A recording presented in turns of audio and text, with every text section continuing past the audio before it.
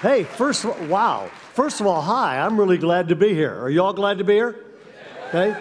And I'm glad to be here for a couple of reasons. I really like your senior pastor, Todd. I like him, I respect him, and I hope you know how fortunate you are to have him, okay? Just a great guy. And as I always say, that takes care of the introduction Todd wrote. I'm going to actually cover a couple things, and then I am going to dive in and give you an overview of the entire book of Acts. You okay with that? And so first of all, would you get out two things? Would you get out these message notes, and it says Acts, and then would you get this out? This says, would you get out, where is that thing? Oh, good, here it is. Would you get out, and it's underneath your chair. So have somebody dive down there and grab this. This whole thing right here is a full brochure. I've spoken 3 times this weekend already.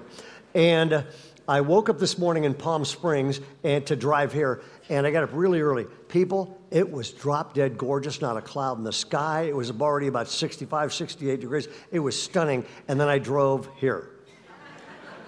How many of you would like to come back with me?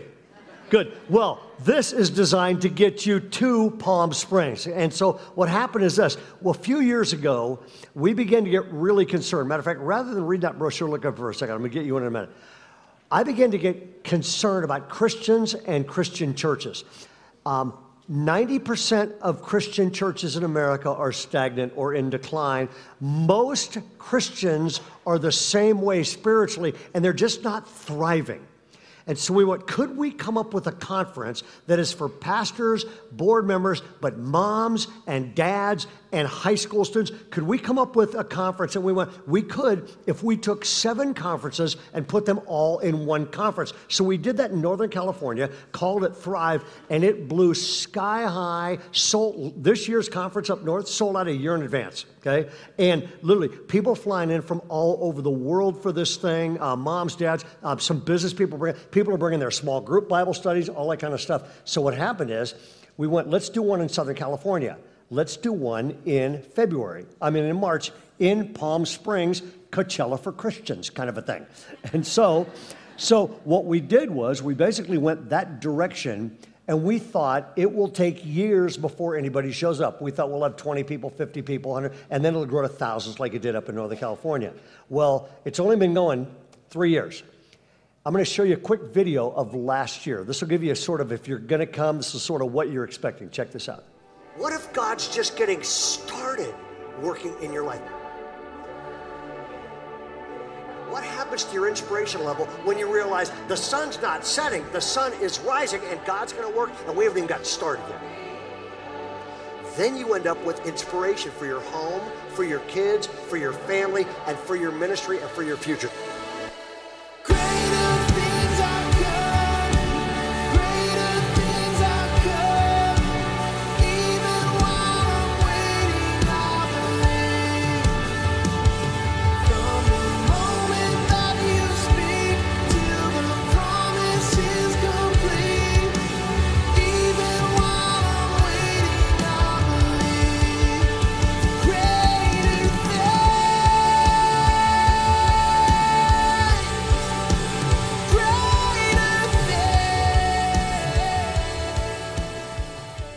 And I have another video I'll show you in a second, but that's the kind of feel out there. And then what happens is this. We pretty much bring almost 100 speakers and leaders from all over the world onto one spot so that everybody can experience this kind of thing. And so if you would take this out and you're going to go, what's happening around here? Okay, on the front page, it gives you the date, which is March 26th and 27th. It is in Palm Springs, right on site. Angie, are you here? Okay, everybody, this is Angie Wysocki. Would y'all say hi, Angie? Okay, Angie runs the conference, okay, which is an amazing thing. Angie will be outside at a table so you can register yourself and your small group, whoever is coming with you this year. Angie, thank you. She flew in this morning and is flying back tonight just to get you all connected to this thing. And what happens is we fly in a ton of speakers. And so here is just some of them. Ricky Jenkins, Ephraim Smith. Anybody heard of Chris Brown? Chris Brown, Mark Clark, Lecrae, Glenn Barrett. Yeah, there are a ton of folks. Anybody here know who Luis Palau is? Yeah, Luis has spoken at Thrive every year. He was supposed to be dead 2 Christmases ago because of cancer. He's still here. And he's a good friend of mine. And he calls me and he's like, hey, just so you know, Thrive's coming and I'm still alive. And I said, you want to come speak? Yes. So Luis will be there speaking, and we'll do a separate section in Spanish for Spanish-speaking people. I mean, he's amazing. And then it is 7 conferences in one. We have a ton of seminars, almost 70 seminars on. We got it on parenting, grandparenting, all this stuff. And then if you're married, would you raise your hand? If you're married, raise your hand. Okay, way up, way up. Keep it up, keep it up, keep it up. Keep it up if you've ever had a fight. Keep it up if that was today. All right, there's hope. There's hope. And so what we decided to do is we decided to try an experiment because I think we should be strengthening families. Wouldn't you agree? So we decided, let's be the only conference in America. People come for this full-on spiritual life leadership conference, and right during it, we have a marriage conference running at the same time. So you get all the sessions, and then during all the seminars, we have a marriage conference, and it isn't very often you get your first pick. My first pick to do this is the best marriage and family people in the world, Paul and Virginia Friesen. And we asked them to come, and they said yes. And so Paul and Virginia are going to be leading a marriage seminar during the entire thing. If you don't know who they are, they speak almost 50 weekends a year. They've done almost every pro sports chapel. They actually lead a Bible study for the New England Patriots husbands and wives. We'd like them to do that for the Raiders someday. Wouldn't that be good? And so this thing, and if you would go to the back page, or you go to the flap there and just tear it off, okay? Go to the flap and tear it off, and you can fill that out while I'm preaching, and go out to the table afterwards. Angie will get you a list of the hotels that are nearby, how to register yourself, how to register. Now, here's the deal. The price, just look up here for a second. The price for everybody else around the country is $249, okay? If you're here this morning, and we're pretty sure most of you are, if you're here this morning, we're going to give you a massive discount. It is not $249 for you, it's $119, okay? You have to register using our code or sign up today here. Now, if you're going, I'm going to bring my small group, my friends, my office, a bunch of people, or my kids, if you can register 5 to 10 people for only $99 each, which is insane. If you're bringing 10 or more people, you can sign up for $79 each. The only thing you can't do is go and sign up, and then you can't sign up and then put them on Craigslist for more money when it sells out. The other thing is this, married couples, where are you again? We really are interested in strengthening marriages as part of what we do. And so married couples, you can sign up, both of you, for $179. Is that it, Angie? No, it's $169, which means everybody else, a couple from, wherever, Wyoming, they're paying $500. Because you're in this church, you're paying $169. You can argue which one of you is the only $69 person later. And here's what I want to say about this. The fun thing about this is you get to put a few thousand people in a place and unleash worship and unleash some of the best communicate. And I believe this, if you will give God 2 days to work in your life, you will be a better mom, better dad, better husband, better father, better employer, better employee. You will love and lead better the rest of the year just by putting yourself. I just trained 12 CEOs of a corporation in Sacramento, and I drilled this in them. Nothing great happens through you until it happens in you. And this is a chance to put yourself in a place with a couple thousand Christians from all over the world to let God do some amazing things in you and then through you and in your marriage, all this stuff. The other fun thing is this. We do a lot of screwing around at Thrive. You never know what in the world's going to happen. So just to give you a snapshot of what it feels like to be there, this is another quick video clip. It's about a minute long. Albert Tate. Anybody know who that is? Albert Tate has just finished preaching. He has gone after it. A guy, Ephraim Smith, from our staff, who you need to bring here to speak sometime. Ephraim comes out, and Ephraim is just going to make announcements. Well, Albert decides he's going to mess with Ephraim, their friends. And Albert gets a little more than he bargained for. Check this out. I said the away. Man, you ain't ready for that. Come on, tell them about the light. What does the light do? Come on, what does the light do? It shines in the darkness, brother. How do you know it shines in the darkness? Because I've seen it for myself. I'm a witness. Tell me about how you saw it. He wants to do this for real, don't he? I don't know about you, but I've seen the lightness in my life. There was darkness in my life. And when the light came, it moved it away. What did it do in your life? I've been in some dark places. I've had struggles with darkness in my own soul. But I met the one who is the light, who was the Word in the beginning with him, and nothing came into being without him. And he was there when God looked into nothingness and darkness and said, "Let there be light." And it was. And the light dwelt among us. His name is Jesus. He's the wheel in the middle of the wheel. He's the Son of God. Some say El Shaddai. Some say Prince of Peace. Some say Alpha. Some say Omega. I call him Savior. I call him Lord. I call him Jesus. I call him only begotten Son. But whatever you call him, you ought to call him into your situation right now. Let him transform you. Let him empower you. Let him turn your life around. And next time you call me out here, you better be ready for me. That's the kind of stuff that happens there. And let me tell you one other reason I'm concerned about this. 90% of Christian churches are stagnant or declining. Most Christians don't make the maximum impact they could. And really the reason is this. The vast majority of Christian parents, grandparents, and adults are uninspired. They're living uninspired lives. They're faithful, but discouraged. And I actually have a concern. If you're over 30, and there's got to be somebody in here, raise your hand. If you're over 30, raise your hand. I have a concern about those of us that are on this side of 30. One of the main problems in the Christian church and its influence in America is this. Most Christian adults, the longer they're a Christian, they don't get more inspired, they just get more opinionated. And would you agree, the last thing America needs are churches packed with uninspired, opinionated, angry people. Would you agree with that? Okay. And so we have put together 2 days to raise your inspiration level. All God's people said? Amen. Good. We actually have armed guards. You cannot go to your car without registering. Now, if you've got a Bible, grab your Bible, turn to Acts chapter 1.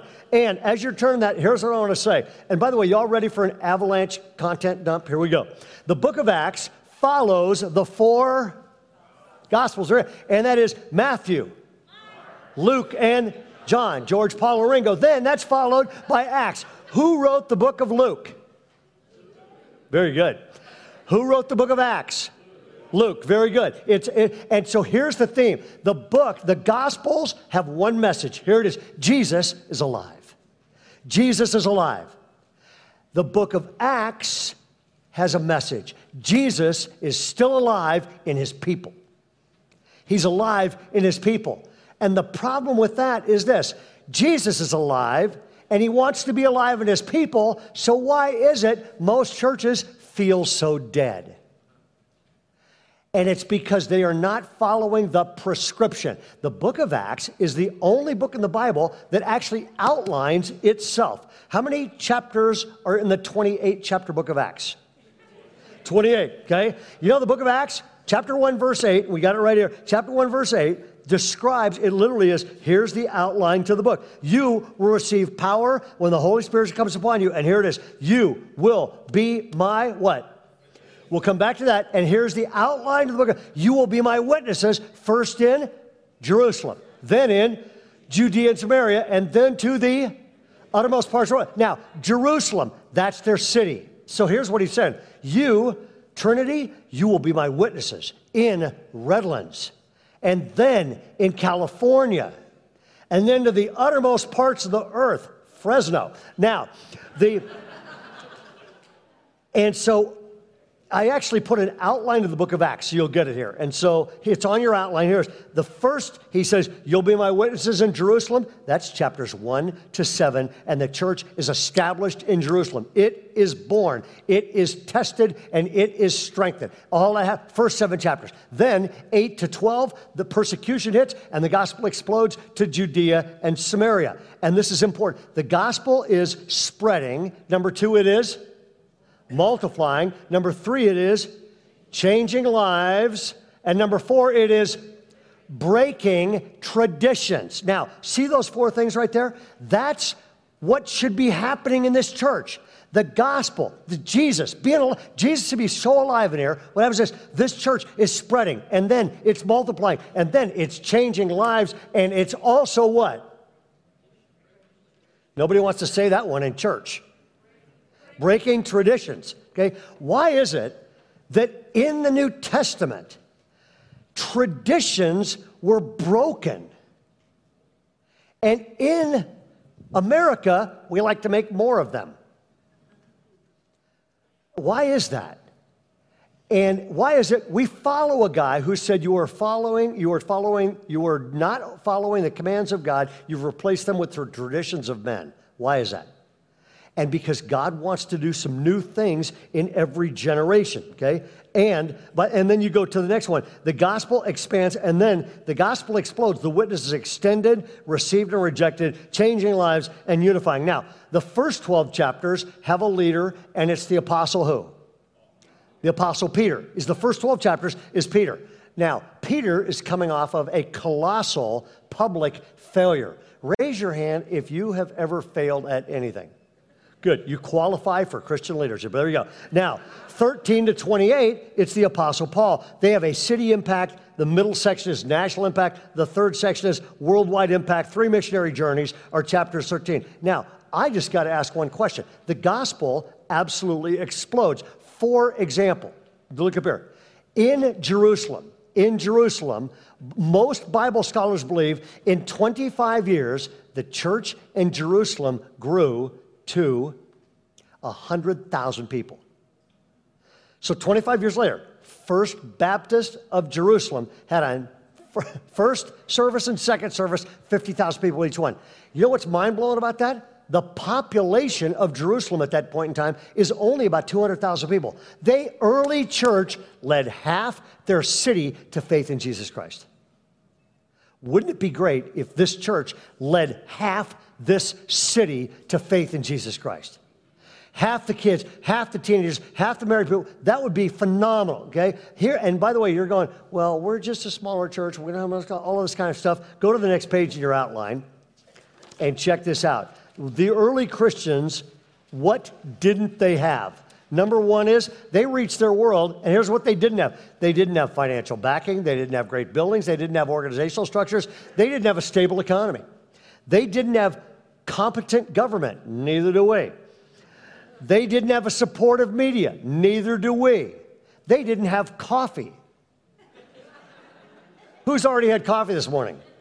Yeah, they didn't even have coffee. They had no church potlucks, no flannel graphs, no PowerPoint slides, and they reached their world for Jesus Christ. And check this out. What they did have was impact. 120 people took the gospel to 32 countries, 54 cities, 9 islands, all the way to the capital of the world at that point in time, Rome. That happened with a little band of people who got passionate. And I just want to ask one question. I believe this. The way God worked then is the way God works now. Would you agree?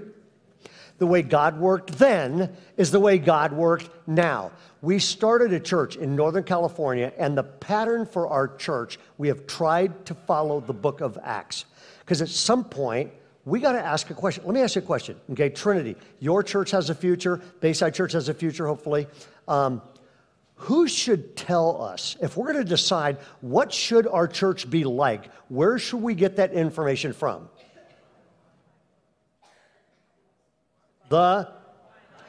Here's the problem. These days, a lot of American churches are shaped by culture.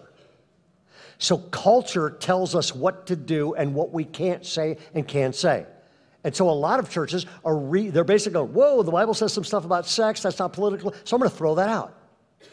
You cannot throw the Bible away while representing God. Literally, changing our theology is a bad evangelism. So we can't let culture tell us what the church should be, right? Okay. We also can't let seminary, Master's Seminary, Fuller Seminary, my son just graduated from Talbot Seminary. Seminary should not be able to, Christian leaders should not, Billy Graham can't tell us what the church should be like. John MacArthur should have no say in what your church is like, okay? Pick somebody else. Chuck Smith, Calvary Chapel, should have no say. We cannot listen to human beings or culture or educational institutions. If you want to know what the church should be like and how effective, and if you want to represent God, we get that information from one and only one place, and that, ladies and gentlemen, is the Word of God itself.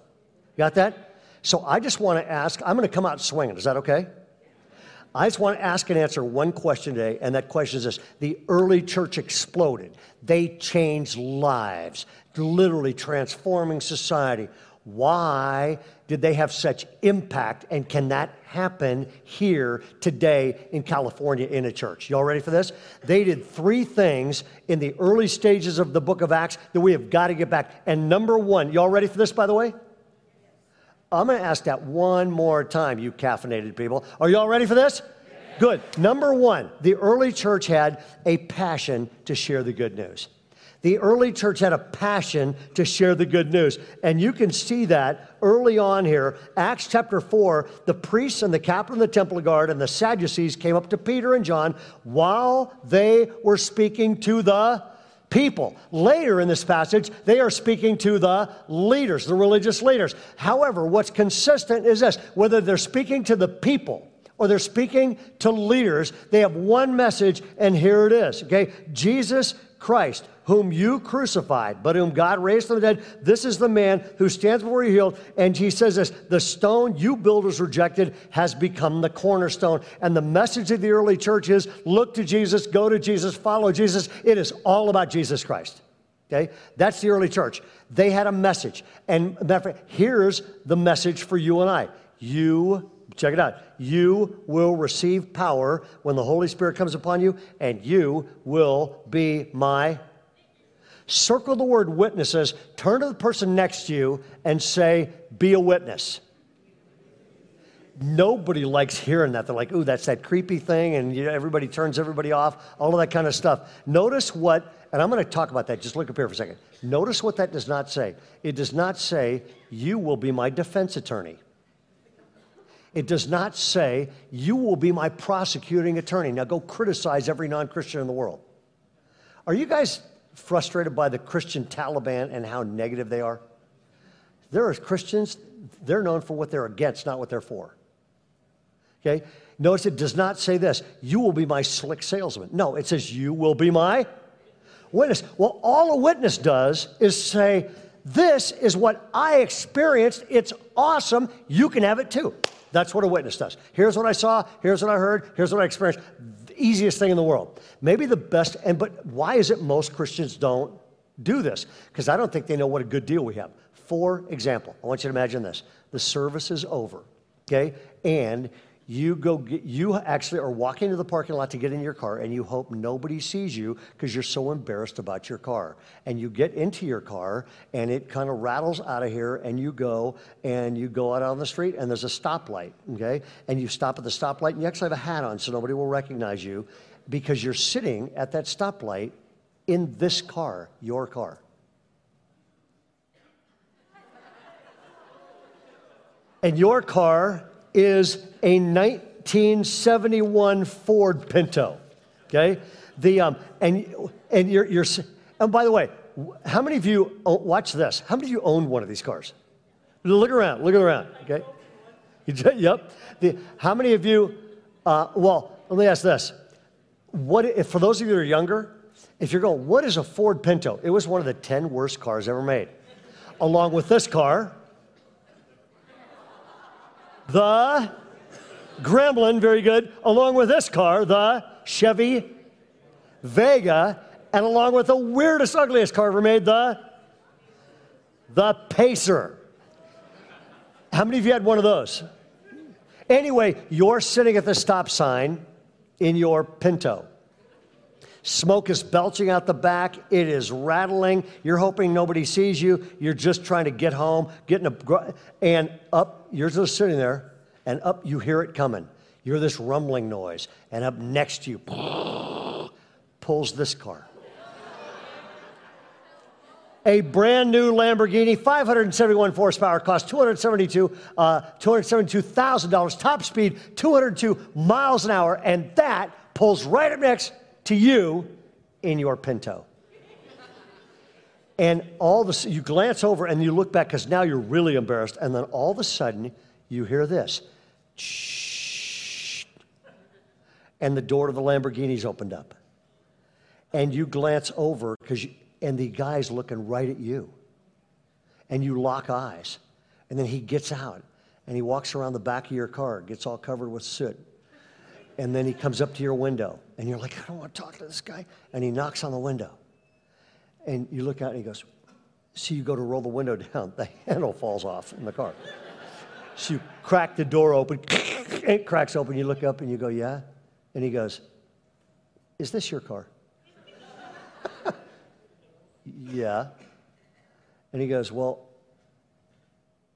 I just bought that car brand new, totally paid it off. I mean, I paid cash for it. He goes, but here's the deal. I looked over and I felt compassion for you, and I got this amazing car. He said, how about we do this? Right now, I will give you my fully paid off Lamborghini for your Ford Pinto right on the spot. Keep it for the rest of your life. Deal or no deal? How many of you are taking this deal?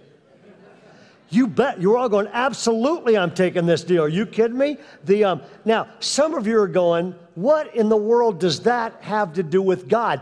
Everything. Everything. It's a much better deal. Okay? Heaven is a much better. What good is a Lamborghini to a dead guy in heaven forever? Okay? And you look at that kind of thing, you're just going to, and God looks down and says, I seen you in your Pinto-like condition, and I will exchange my son. You get complete forgiveness and out of debt spiritually forever. I'll exchange the perfection of my son for your imperfection. Want to trade? Deal or no deal? Deal. Okay, or you get home today, your phone rings, you answer it, and it's Bill Gates from Microsoft. And Bill Gates says, hey, I just was thinking about it. I'd like to make an exchange with you. I will give you Microsoft billions and billions and billions and billions of dollars in exchange for your hot dog stand in Yucaipa. Deal or no deal? How many of you are taking that deal? Absolutely, every single time. And when you think through that a little bit, you're going, all of you are here saying, number one, you're thinking two things. Number one, that would never happen, and that's probably true. Number two is you're thinking, but if it did happen, I would take both those deals right on the spot. The deal that God offers every human being is better than that. Lamborghinis are useless to a dead guy forever, and I can guarantee you when we get to heaven, we will not have Microsoft Windows. We will have Macs. And what I'm here to say is this. You and I have what the Bible calls the gospel. We have the good news of Jesus Christ. We are supposed to share that good news. And most Christians, literally, the Bible says this, you are a witness of Jesus Christ. Why are you still here? Why aren't you dead? You're still here because there's only two things you can't do in heaven. One is sin. The other is share your faith. Which one of those two reasons do you think God's left you here? No question about it. Which means this, wherever you are, you are an ambassador for Jesus Christ. You are there to be a witness for Jesus Christ. You go to lunch today. You're there not just to get food, but as God's representative. You are there. So I get a chance. I travel and speak a lot, okay, which means I'm with a lot of Lyft drivers, and which means every time I catch a Lyft driver, maybe God wants to work in their life. Maybe they're open to Christ. So, for example, I fly in and out of Ontario a lot. And so I got picked up last year by a 21-year-old Lyft kid. And he starts talking, and I said, what are you doing? He goes, I'm a student, blah, blah, blah. So we're talking and laughing. And then he goes, what do you do? And I said, by the way, this will start a conversation every time. I said, I pastor a church for people who don't like church. And he goes, what the hell is that?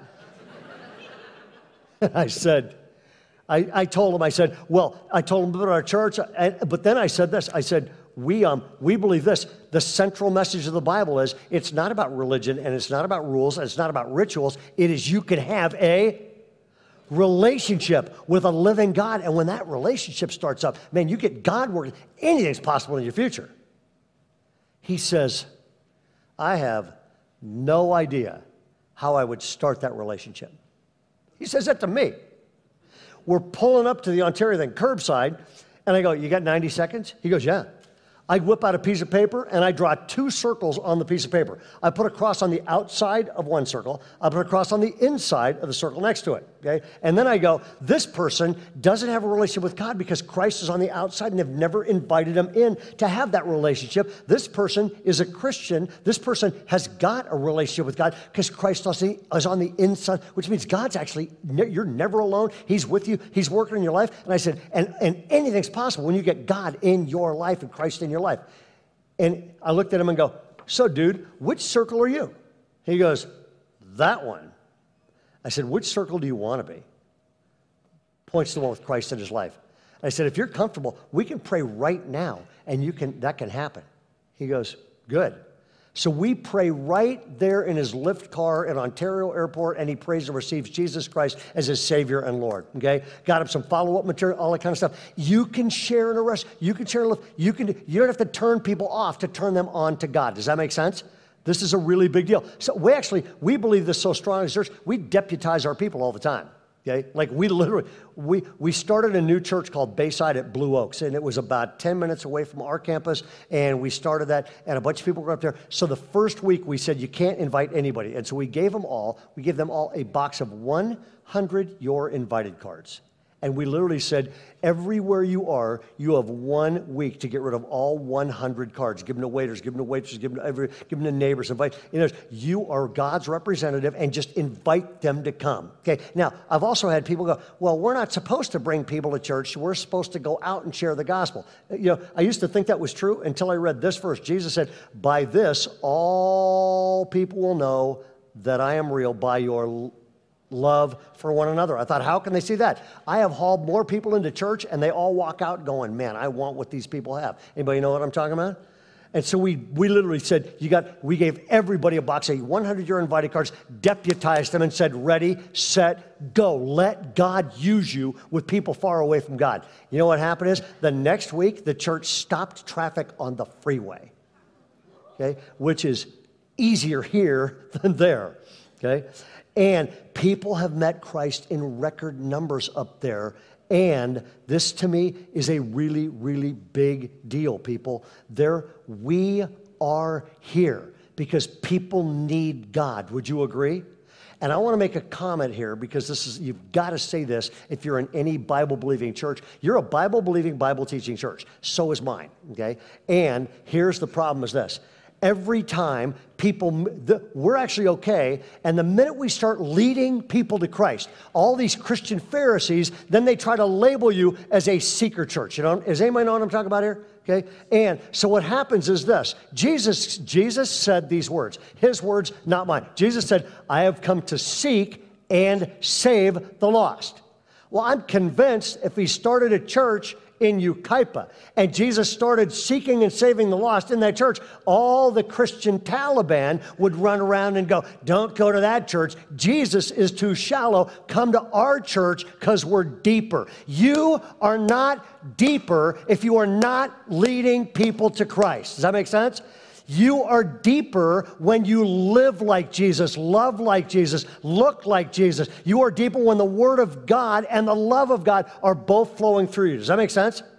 This is a really, really big deal. We give invitations at the end of every message every week in our church because we're not a secret church, neither are you. We teach the Bible, we really worship, okay? However, somehow that is attractive to unchurched people, and they are becoming Christians in record numbers. Number one is this, a passion to share the good news of Jesus Christ. The second reason the church exploded is this, the power of prayer. The power of prayer. You can write this down. 48 times in the book of Acts it says they prayed. Here's the results of them praying. When they saw the courage of Peter and John, they realized they were unschooled, ordinary men, but they were astonished and took note these men had been with Jesus. What he's saying here is this, you cannot do this on your own power.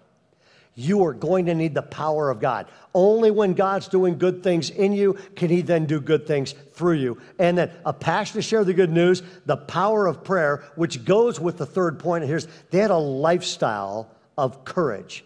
They had a lifestyle of courage and passion and purpose, okay?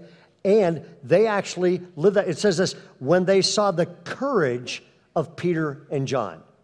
Because the early church changed their world. Write this down. The early church changed their world. How do you change the world? Not by criticism of that.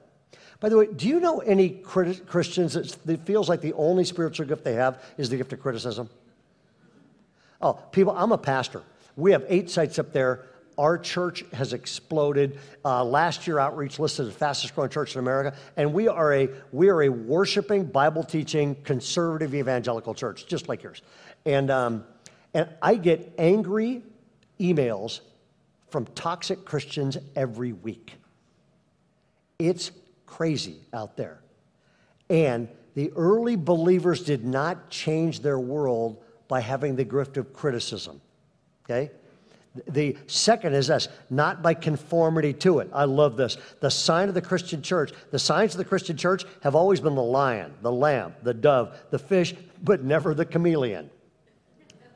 And we have to have enough courage these days to say, we are standing on the Word of God and we are not changing the Word of God. A good motto for every church is this, our goal is to love everybody without sacrificing our convictions. That make sense? And it's not by criticism, not by conformity, but by living with courage in it. And would you look up here for a second? I want to tell you a story, and this is the embarrassing story. Todd said, you got to tell that story. And I went, oh, thanks a lot. This is an embarrassing story to tell you. I have the gift of worrying and zero courage generally. Raise your hand if you're good at worrying. Raise your hand if you assume everything's going to go wrong. Okay? Raise your hand if you're a Raider fan. That'll explain it all. And so I'm just wired that way. I was a professor at Trinity Divinity School and a couple other places in Chicago, and then we moved back to California. Carol and I wanted to get our 4 kids near their grandparents, and so we moved back. We moved to Folsom, California. Anybody know where that is? Yeah, my wife was on parole, so that was handy. Kidding.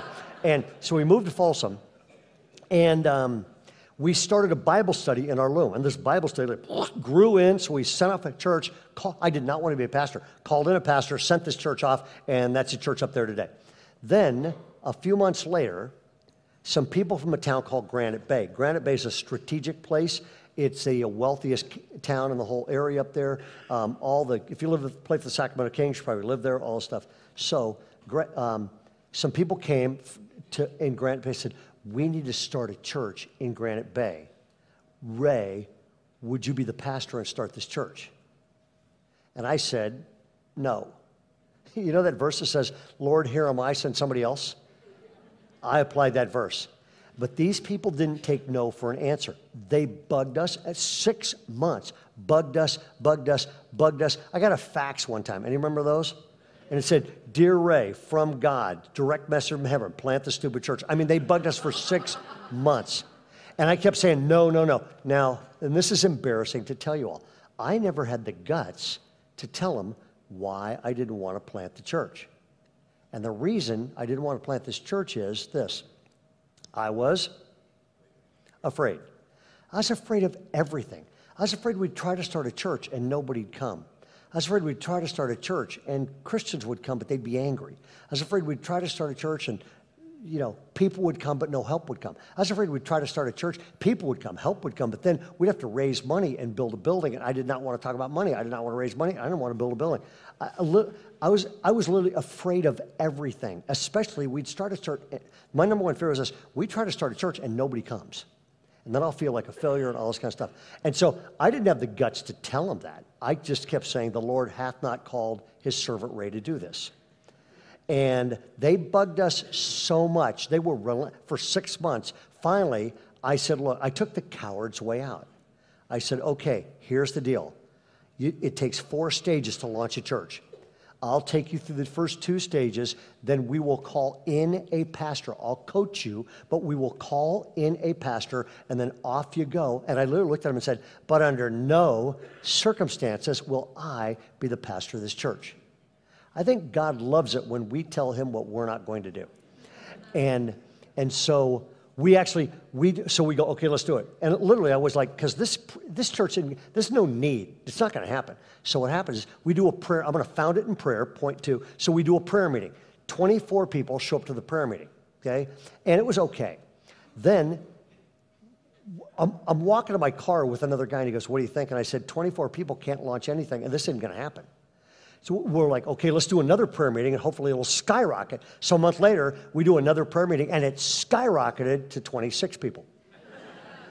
So at the end of that, I go, I don't think there's a need for this church. Let's try a test service and see what happens. So we named the church. We named it Bayside, almost named it Baywatch. Went with Bayside, and that was probably wise. And then we get this, our very first service, let's try a test service and just see if anybody shows up. We didn't even plan any. We just said one service, one and done. Nobody's coming. I want us to do this. So we rent the Granite Bay Tennis Country Club in Granite Bay. And they have an upstairs room. It's a fancy place. They have an upstairs room, and it holds about 100 people. Okay, so it's about the size of just that little deal over there. And so what happens is, I arrive. Well, I have no faith about anything. So I arrive, and there's 100 chairs set up. Well, I take down 50 of them so it'll look full when only 45 people are there. Anybody know what I'm talking about? So it starts raining. Mr. Faith here. I take down another row of chairs. I have no explanation for this. Okay, 162 people show up. We put back up all the chairs I took down. We go, what do we do? Right down the steps in the back of this room is the lobby of the country club. They had the big screen TV. We unplugged the NFL. We plugged in our service, got a video camera up there. I go down halfway through the service to apologize to these people who haven't been able to make it up. And here's what I see. There's like 50 people sitting in the lobby of this country club.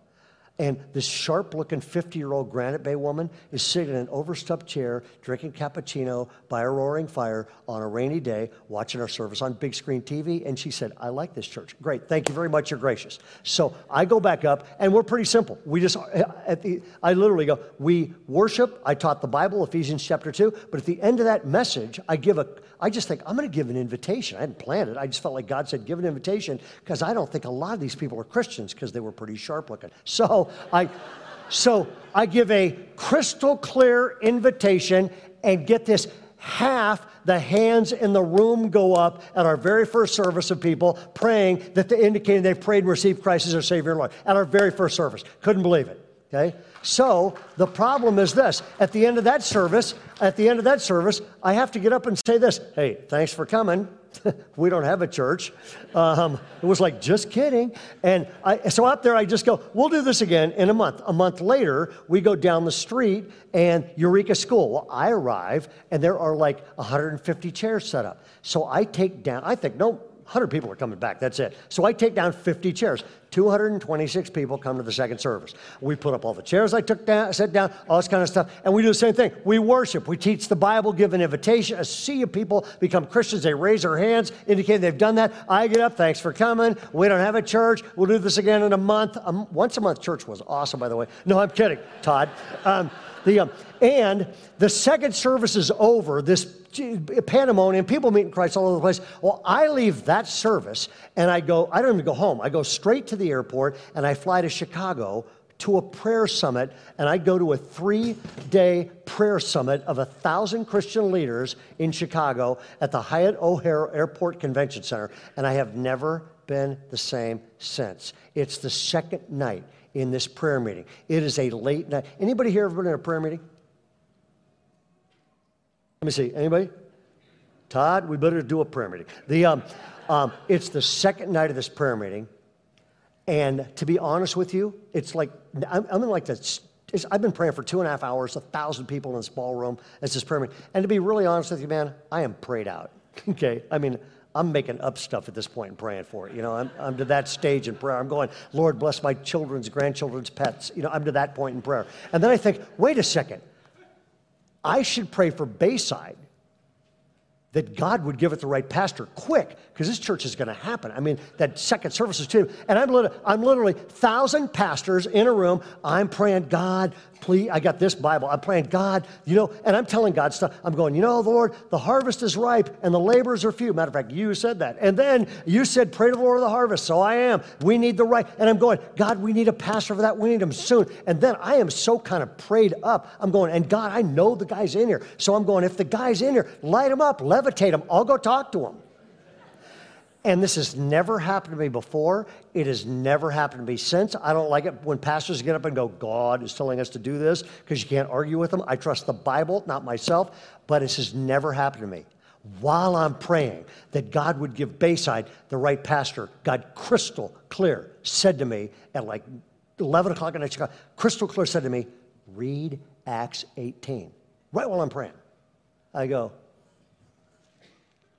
and it says, the Lord said to Paul in the night, which this was, by a vision, which this is starting to feel like, the next words changed my life.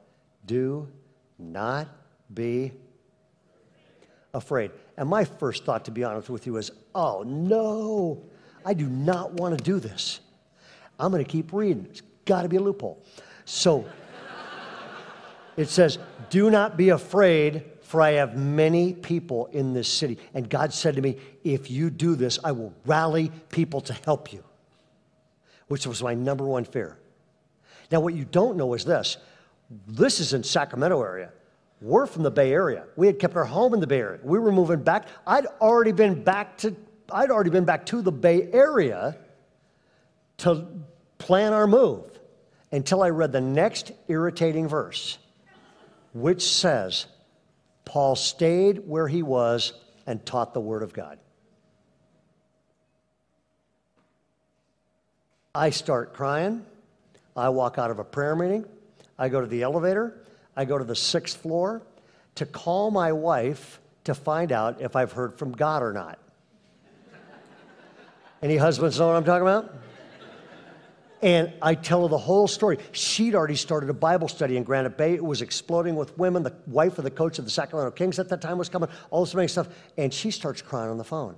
And when she composed, she said, I knew God was telling us to do this. I just been praying for you that God, would make it real obvious. How many wives know what she was talking about? And people, I have never done anything like this in my life. Literally, I'm quitting everything, and we're doing this. I'm called to do this against all fears.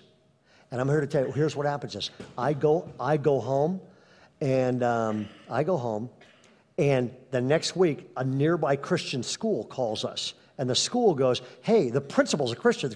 Hey, I've been praying for your new church. Would you like to use my school? That's a miracle in California. We go in there. It's the ugliest elementary room you've ever seen in your life.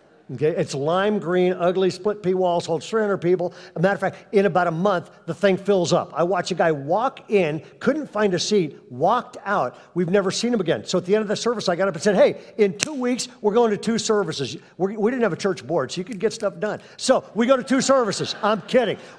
Then we go to 3 services, okay? Then we're out of space. God has Granite Bay built a brand new $34 million high school. It explodes from there. Today, literally 26 people has turned into over 20,000 people, leadership conference, all that kind of stuff. And for me, my favorite part, the last 10 years, I have seen God blow my mind, answer more prayers. We have relatives we have been praying for 30 years meet Christ in our services. We have had teenagers rescued out of suicide. I know 5 marriages at Bayside where they were already divorced and are back together with their kids attending our church. I have never seen anything like it. All 4 of our kids have met Christ in our church, made commitments to ministry and service in our church, and 2 of the 4 are now off parole, so I'm feeling better about it. I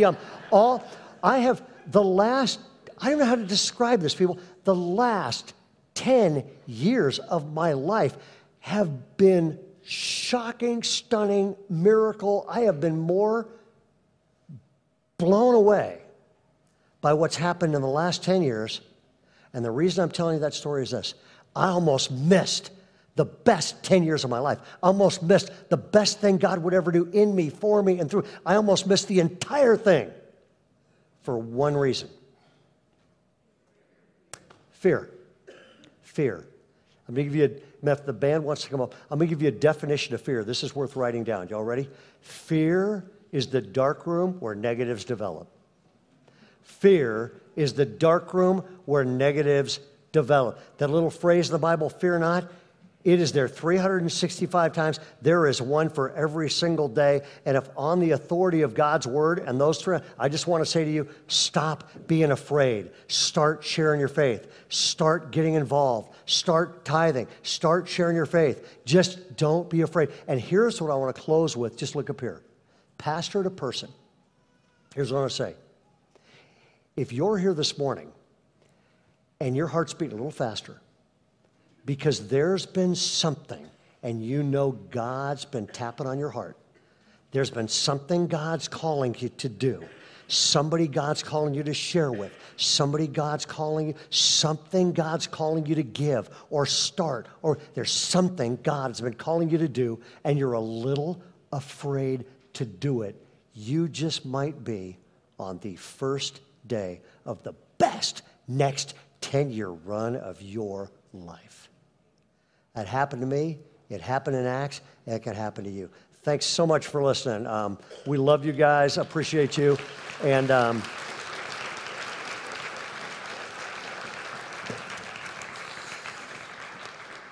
we're going to close with worship. If you're registering for Thrive View, your small group or wherever, Angie will be at that table out there. You just walk straight out and go to the left. But I want to say this. As you stand today in worship, don't just sing this stuff. Let your heart connect to God. Let His Spirit work in you, and let God's work in you continue during this worship time. So let's all stand.